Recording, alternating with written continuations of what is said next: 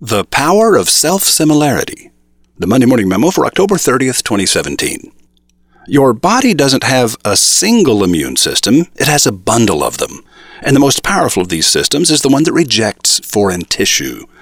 This is why doctors do everything they can to suppress it during transplant surgery. That suppression doesn't always work. When the cells of your body detect an intruder cell, This is not like me, and I am not like it. they employ powerful forms of rejection.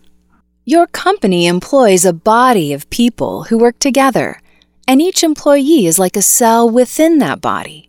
And when a new employee comes and goes, they say, "You never really fit in." this is why onboarding and enculturation should begin while the candidate is reading your job posting.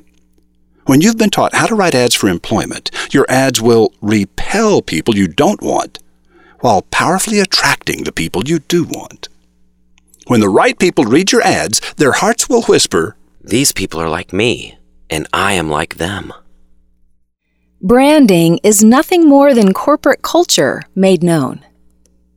good advertising promises or implies a specific kind of customer experience. It is then up to your people to deliver the experience your advertising promised or implied. Your people are the essence of your brand. This is why the most valuable skill a business person can have is the ability to recruit and retain good people. Did you hear that? Did you? I just heard 10,000 successful business people quietly whisper, Amen. Roy H. Williams.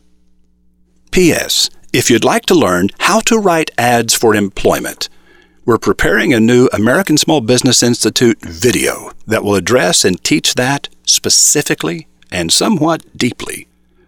For a link to find out more about it, go to the Monday Morning Memo for October 30th, 2017 in the archives at mondaymorningmemo.com and click the link.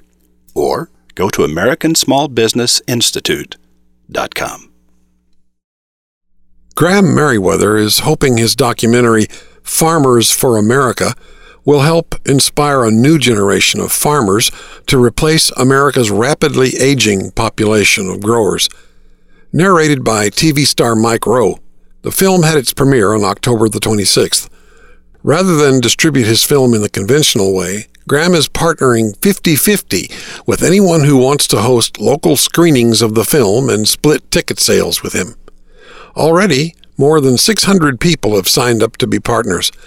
This week, Graham shares his vision and wonderfully unique financing strategy with Wizard Academy alumnus Lem Lewis of the popular rural podcast Ranchcast.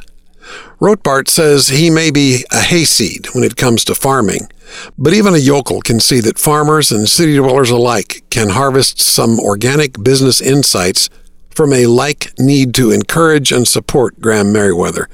He's our brand of crazy. MondayMorningRadio.com.